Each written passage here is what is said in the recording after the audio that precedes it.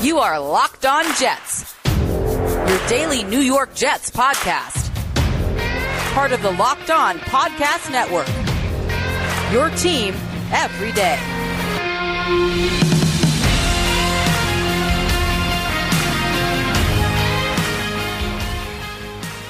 Welcome to the Locked On Jets podcast on this Tuesday, July 27th, 2021, the day before the first practice of training camp 2021. I'm your host, John B. from GanggreenNation.com, and today our episode is brought to you by Rock Auto. Amazing selection, reliably low prices, all the parts your car will ever need. Visit rockauto.com and tell them Locked On sent you. The first practice of training camp in 2021 for the New York Jets is tomorrow. And joining me to talk about the training camp is my friend Michael Nania, who writes at jetsxfactor.com. Michael, thanks for joining me today. Thanks so much for having me on. Always fun to come back and talk to you, John. Now, things can change quickly, but at the time we are recording this podcast, the second overall pick in the 2021 NFL Draft, Zach Wilson, remains unsigned. It's not clear whether he will be at the first practice tomorrow or whether he will hold out. Michael, what can we say at this point? Yeah, well, I mean, it's a situation that you would just prefer to not come to. Obviously, we saw this play out with Sam Darnold 3 years ago, and I believe it was 3 practices that he ended up missing. It felt like an eternity, much longer than that, which ultimately isn't an awful amount of time to miss. But when you're trying to implement a rookie quarterback who's supposed to be leading your franchise for hopefully the foreseeable future, you like to have him to get as much time on the field as possible. And any time that he's missing is really valuable time. So it's something that you would prefer to not see, but I do think it is a little bit early to consider it a catastrophic issue. I think there is still enough time for them to hammer this out, for him to get in there, maybe miss 1 or 2 practices at most. Who knows, maybe they do finish it up and he flies in tomorrow and appears at practice. Robert Saleh seemed pretty confident when he talked about it today, when he was asked about the backup quarterback situation, whether he would add someone else with Wilson out. He said, let's see what Joe does within the next few hours. And obviously that was earlier today, and nothing did play out over those next few hours. But it did seem like he was fairly confident, not too worried about it just yet. But these things do linger on sometimes after starting out with some optimism. Hopefully it doesn't get to that point. But as of right now, I'm not too worried about it. But with every day that passes, it does become a little bit bigger of an issue. So for Wilson's sake and the sake of the franchise and its future, I think, the quicker you can get it done, the better, obviously. Yeah, I kind of have conflicting views on this because on the one hand, I agree with you. There's no reason to panic. Even if he misses a couple practices, it's not that big of a deal. On the other hand, they've had a long time to get this done, and I don't understand why. It seems like we do this every year. You mentioned Darnold. 2 years ago, it was with Quinn and Williams. Now, last year, they got Becton in on time, but it just seems like this team has an issue getting guys signed on time. And, it's easy to blame the players. It's easy to blame the agents, but this is 3 times in 4 years, it feels like. And again, it's not that big of a deal as long as he's not out like 2 weeks. But at the same time, I look at the things that are holding this up. It could be offsets. There was some discussion. It's the timing of bonus payments. I just don't get why these are things that are preventing Wilson from getting into camp. So I'm not panicking, but I'm also a little frustrated by the fact we've gotten to this point. Yeah, and that's definitely a fair reaction because it is really just a minute thing to sort of haggle over, especially when you've had so much time. I mean, like you said, for sure, go ahead, haggle over it. But he was drafted over 2 months ago, going on 3 months in a few weeks. So there's been plenty of time to hammer that out. Most of these rookie contracts get done really quickly, but it is becoming a little bit of a theme with this franchise. And we've seen how, I was reading about it earlier, that the Jaguars typically don't give their players offsets. So obviously that's not a team friendly thing to do, but it does avoid situations like this, whereas the Jets are known to always do it, which, by all means, go for it.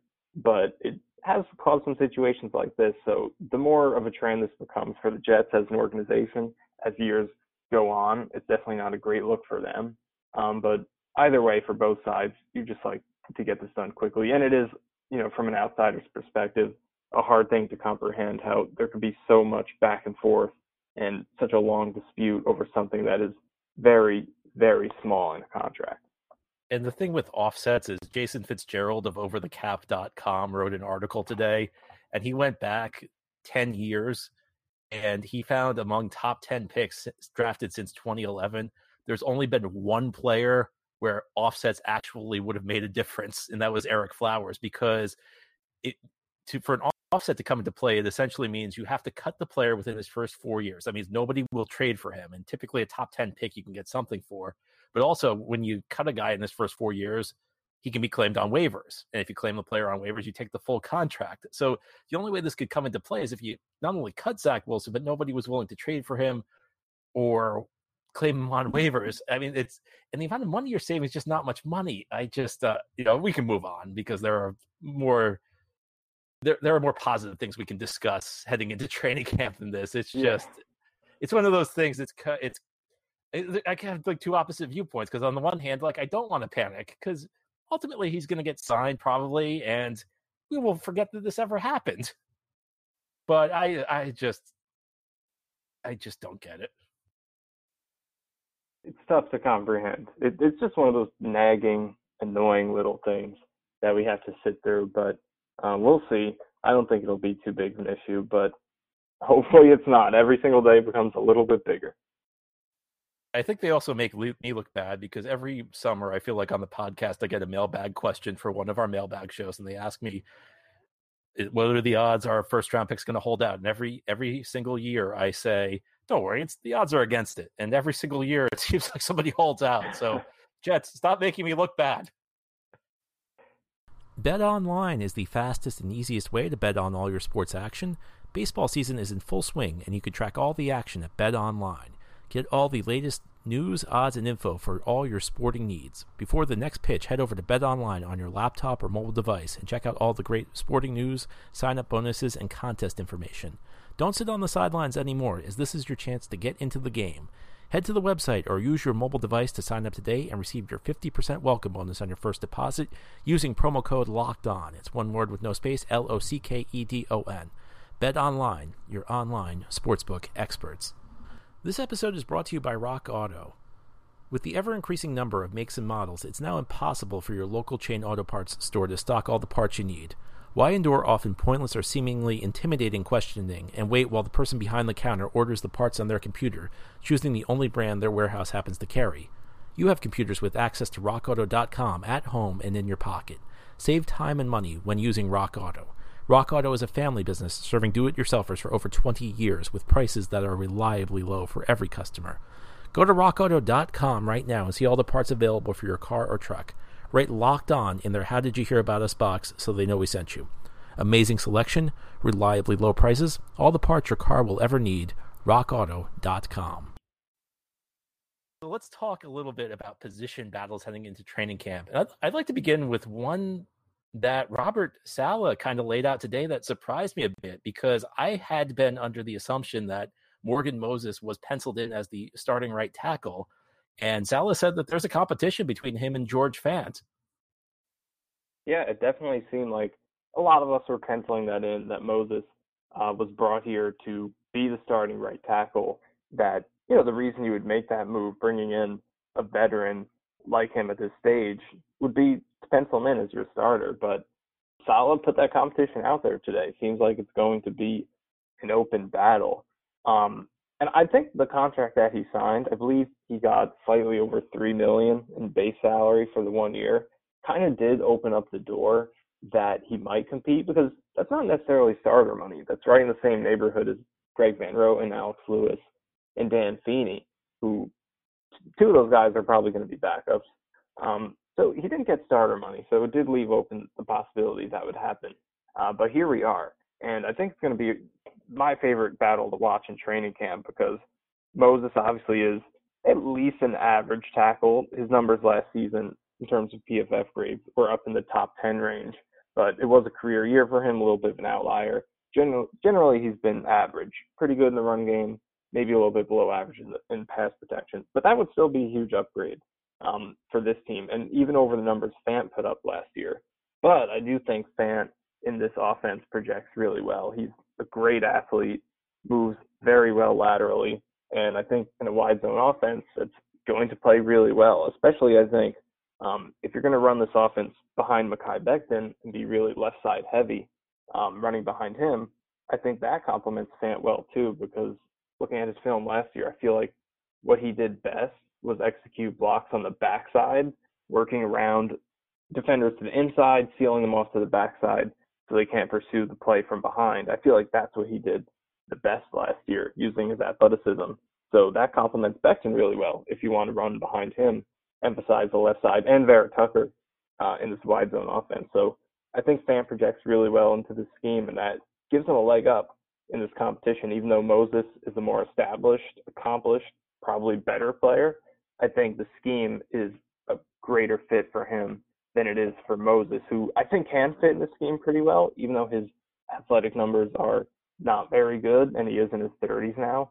He moves better on film than those numbers suggest, but I still think that his game is more so power and technique based, working downhill to the inside, than it is getting out on the move. So the scheme advantage goes to Fant, the talent and experience goes to Moses. It's going to be a good battle, but I think the most important point here is regardless of who wins, you're going to have a good, solid backup tackle.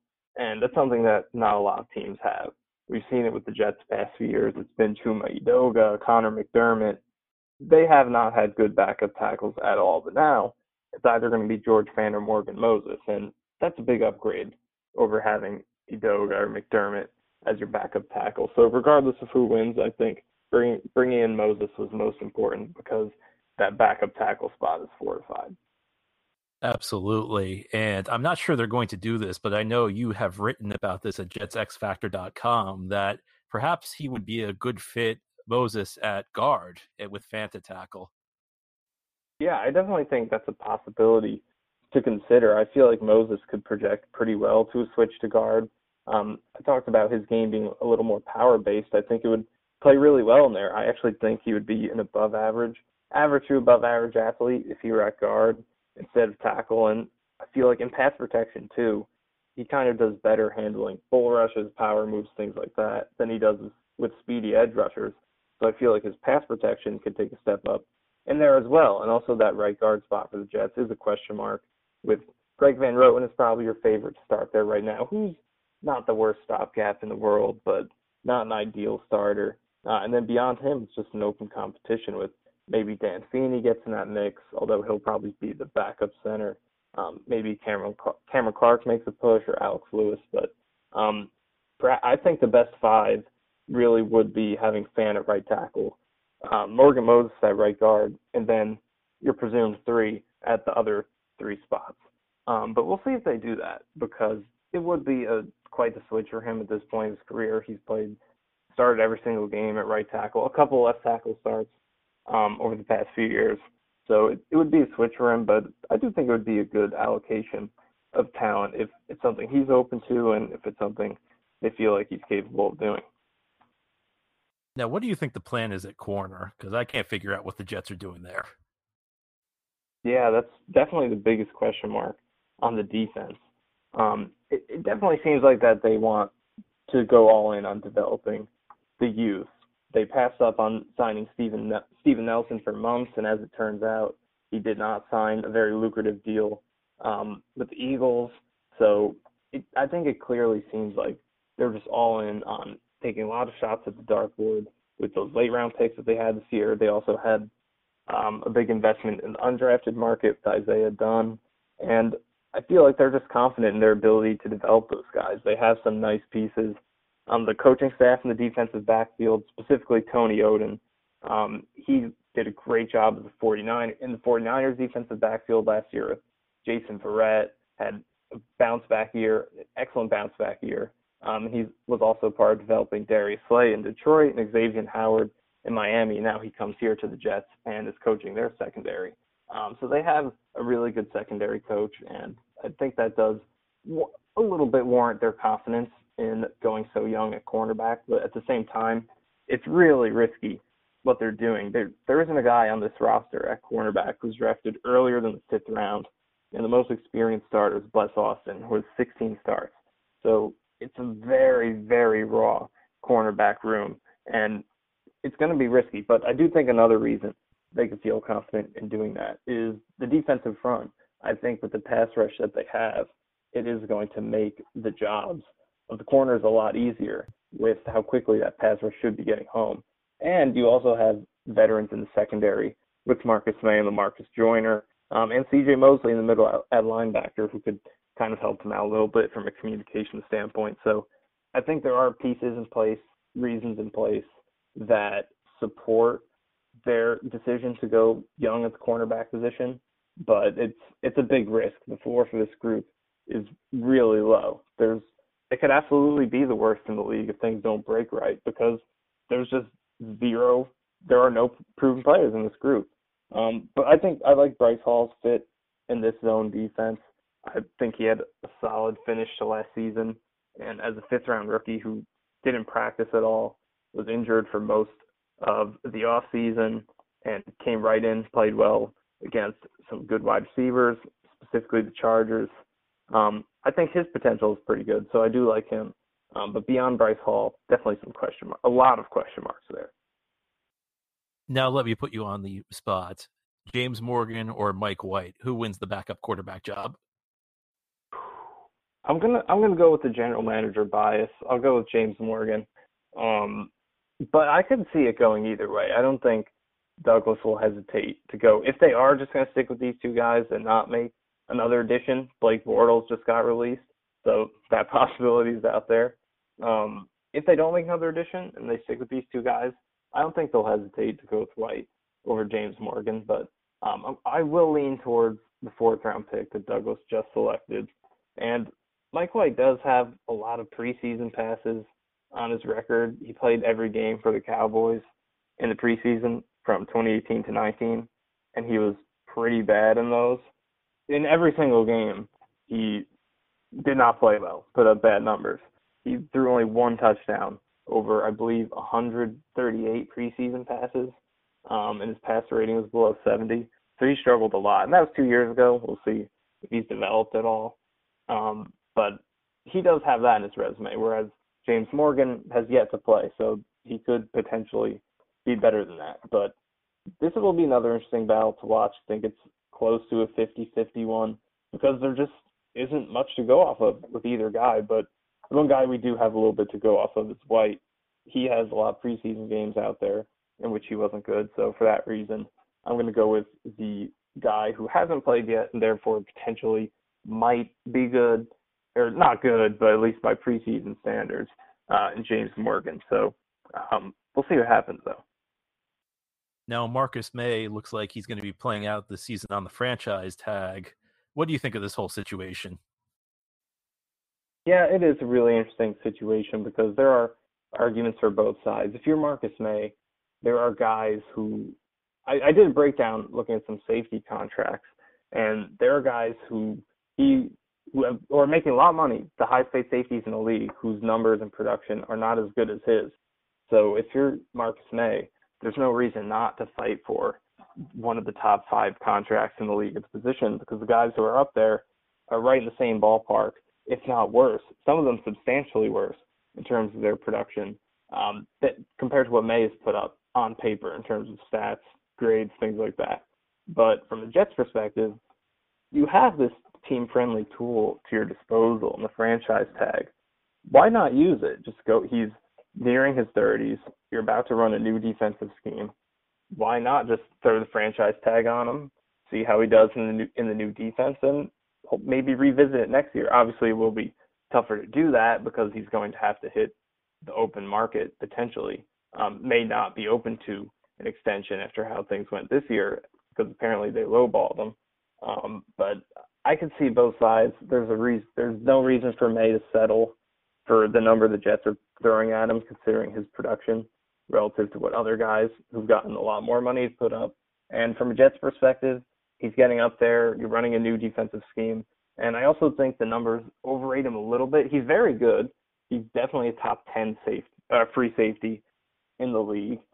His production has been excellent, but I do think it overrates him a little bit. There were quite a few plays last season, and you could do this for every defensive back in the league in terms of plays where they're lucky, they get beat, doesn't get converted on. You could do it for everybody, but it definitely varies from player to player. Some guys have a lot of luck, some guys have a little bit, and it makes them look worse. Some guys have average luck. In the case of May, I think there was a pretty well above average number of plays last season where he was beat for what would be a long touchdown, and luckily the throw wasn't converted on. Whether it was overthrown or the quarterback just didn't see it because of pressure. He had a few lucky breaks in that area last season. And he still did give up 4 touchdowns, which was, I believe, top 10 among safeties. So I think there are some reasons that some legitimate reasons the Jets don't value him as much as fans generally do and the statistics. But I do lean a little bit more toward the side that they should have probably gotten it done, because I feel like he's stayed durable, he stayed consistent. This is a position where there aren't many. May isn't a game changer, but I feel like this is a position where there are a lot of guys starting in the league who really hurt their team because they struggle in coverage so much. And May definitely isn't that guy, even with the lucky breaks thrown in. So he's been very reliable. I probably would have wanted them to get this extension done, but I could see where they're coming from. Yeah, one of the things I always say about May is that it's kind of tricky with him because you do not notice him when he's playing well. When he messes up, that's when you notice him because there's a big play against the Jets. But when he's doing his job, he's kind of providing stability at the end of the defense. So I think that makes him a little more difficult to value because the things that he does are more subtle than, say, like what Jamal Adams did when he was here. Right. Yeah, exactly. And it definitely makes him a tougher player to evaluate. And that's why I think the team's evaluation of a player like that could be it could be off base compared to what we think, because a lot of the things a greater portion of the things they're looking at are out of reach of what we might be looking at on the outside, because, we look at the pass deflections. He had a lot of pass deflections last season. He's a great on-ball playmaker. That's something he's definitely great at. He did make some nice plays in the box. He makes some nice open field tackles, but a lot of it is just managing that back end. And there is good and bad. For the most part, he is very good in that area. I mean, we've seen some bad safeties here back in 2016 with Calvin Pryor, Marcus Gilchrist, bust galore. And that doesn't really happen with Marcus May. But at the same time, there are some plays where it is happening, but you're not seeing it because the play isn't getting converted on. Like in the Raiders game, for example. Marcus May was beat by Nelson Aguilar before the Lamar Jackson, Henry Ruggs touchdown. A couple of plays before that, May gave up what should have been the game winner, but Carr just overthrew it. And then after that, he gets beat by Darren Waller for what should have been the game-winning touchdown, but May holds him, and the game goes on because he has to hold him to prevent the touchdown. So he's a really hard player to evaluate. There are a lot of really positive things, and there are some reasons you could see why the Jets are a little hesitant to pay him. So it's an interesting situation, but I think you can at least be comfortable that the Jets are going to be getting a very good player this year. We'll see what happens beyond the season, but at the least you can say Marcus May is a very good free safety. Now, obviously, a big draft class for the Jets. They get 3 of the top 35 picks. They make a lot of picks on day 3. I'm not going to ask you to give us expectations for every single draft pick, but name us a couple guys you're watching this year from the rookie class. Well, I think obviously the number one guy people are talking about, beyond the obvious of Zach Wilson, is Elijah Moore. I think he's going to be so important for this offense in the run game because, in addition to what he'll do in the passing game, but I think an underrated aspect of what he brings is that in the run game, not only will he be a threat on jet sweeps, end arounds, things like that, carrying the ball, but I think the threat of him carrying the ball and him being in motion is really going to open up the run game because the Jets might play a lot of 11 personnel this season, running out only 3 wide receivers because that's the strength of this offense. You don't have a ton of talent at tight end. and you don't have a good fullback like the 49ers did, and you have a lot of good receivers. So they could be lightening up the personnel. And as a team that probably will want to run the ball a lot, it could be a little bit tougher to do that when you don't have as much meat at tight end and fullback as the 49ers did. So I feel like the way they'll compensate for that is with the motion and the threat created by Elijah Moore. That's how they're going to create their space in the run game, getting defenders out of position, getting their eyes caught in the backfield on Elijah Moore. That's how they're going to be able to really open up the run game and compensate for the lack of blocking ability at tight end. They do have Tyler Croft. I think he'll be a big piece in the run game. But other than that, they don't have much. So I feel like Elijah Moore, beyond the obvious talent that he has as a pass catcher and ball carrier, I think his impact in terms of the threat that he's going to be and the respect he's going to demand moving around the field is going to open up a lot of things. Michael Nania, always great speaking with you, my friend. Yeah, thanks for having me on. And thank you for listening. This has been the Locked On Jets podcast, part of the Locked On Podcast Network. As always, if you enjoy the show, subscribe to it and leave it a good review. Have a great Tuesday, everybody. We'll be back tomorrow with our weekly mailbag. Send in your questions.